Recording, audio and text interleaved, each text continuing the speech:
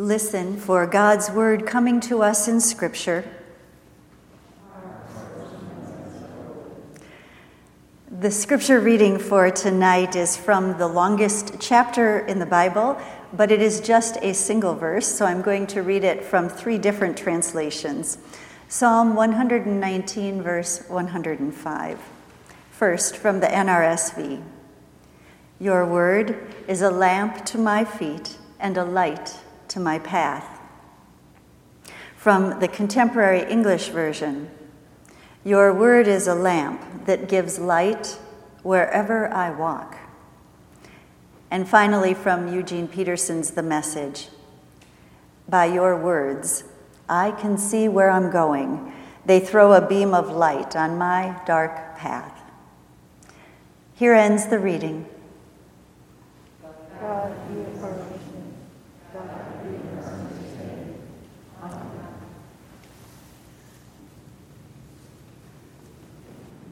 When reading a book, it is helpful to know something about how it is arranged or organized. Depending on what type of book it is, it could be arranged alphabetically, like a dictionary, chronologically, like a biography, or perhaps by chapter, like a novel. An understanding of the structure of this book would be no different. It is helpful for any reader to understand some things about how the Bible is arranged. Now, there are a variety of ways to talk about its structure, many of which you already know. For example, the Bible has 2 testaments, the Old and the New. Each of the testaments is organized into 4 sections: law, history, poetry, and prophecy in the Old, and Gospels, history, letters, and revelation in the New. Each section contains individual books, 39 in the Old, 27 in the New, and the books themselves are divided into chapter and verse. Whether by testament, section, book, chapter, or verse, when it comes to navigating this 1,000-plus page book, being familiar with its structure is not only helpful, but absolutely necessary. But these things, testament, section, book, chapter, verse, are not the only ways we have to consider how the Bible and its narrative are arranged. My favorite way to think about the structure of this book is by pattern. A pattern that is set in motion at the very first verse in the very first chapter, and it's resolved in the final chapter of the last book. Let me show you. I wonder if you've ever noticed how the Bible begins and ends.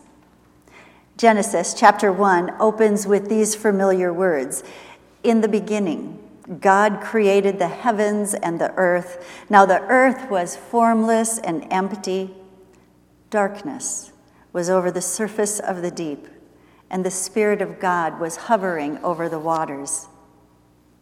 The Bible begins in darkness, and it ends in light.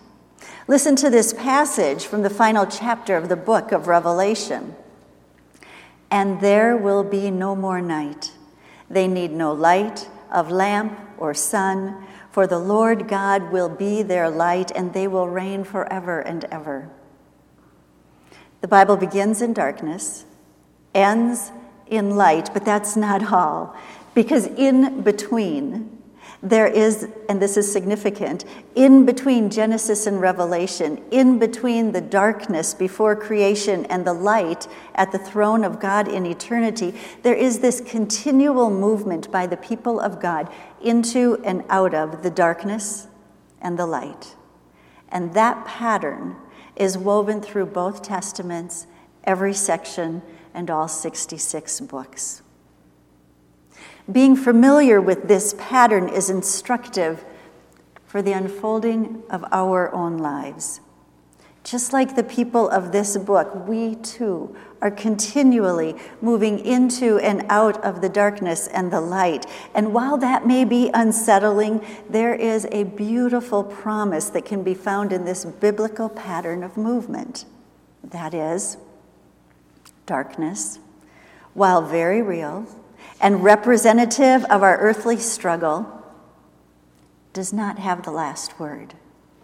Our movement into and out of the darkness will at last be resolved in the light of Jesus Christ. Pastor Westermeyer opened our annual meeting with a devotion saying that one of the things we grieve as a result of the pandemic is the loss of certainty. That is so true, right? I suspect we have all been frustrated with the uncertainty that the pandemic has imposed upon us. There's no playbook for this, and all of the decisions that it has forced. There have been so many unknowns that we have had to navigate and figure out. We've had to embrace the word pivot in response to the seemingly ever-changing landscape.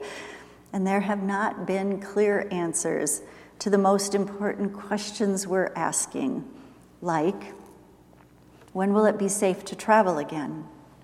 When will it be safe to visit and hug the grandkids? When is it safe to return to school or to the office or to gather in person? When will we return to a pre-pandemic lifestyle? Will we return to a pre-pandemic lifestyle? We have been left without clarity on so many things.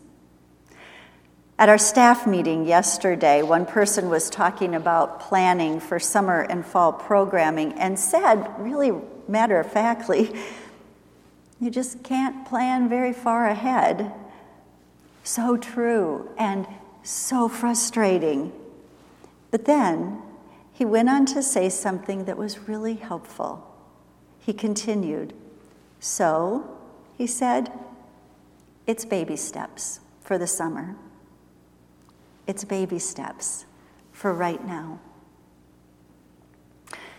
Psalm 119, verse 105 says, "Thy word is a lamp unto my feet and a light unto my path."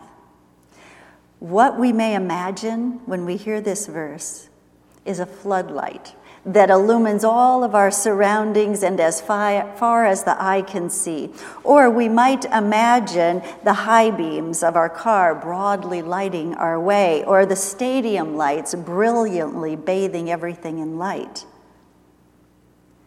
But what we get is exactly what it says: a lamp for our feet and a light for our path. What we get is just enough light for the next step, enough light for baby steps. Theologian Henry Nouwen thoughtfully and faithfully described this place in which we find ourselves. He wrote, and I quote, "Often, we want to be able to see into the future. We say, how will next year be for me? Where will I be 5 or 10 years from now?" There are no answers to these questions. Mostly we have just enough light to see the next step, what we have to do in the coming hour or the following day.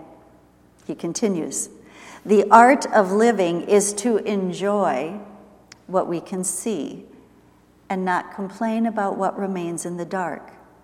When we are able to take the next step with the trust that we will have enough light for the step that follows, we can walk through this life with joy and be surprised at how far we can go." So, he concludes, let's rejoice in the little light we carry and not ask for the great beam that would take all the shadows away. We are, as our Lenten theme states, rising out of darkness. And this we do, as the Bible makes clear, over and over again all throughout our days. Though the darkness may leave us unsettled and frightened, frustrated, or maybe even a little undone, we give thanks for the light of Christ that shows us the way, step by step. And we give thanks for the light of Christ we carry that leads us toward our eternal home where no lamp is needed, and we will at last be gathered in the light of God. Amen.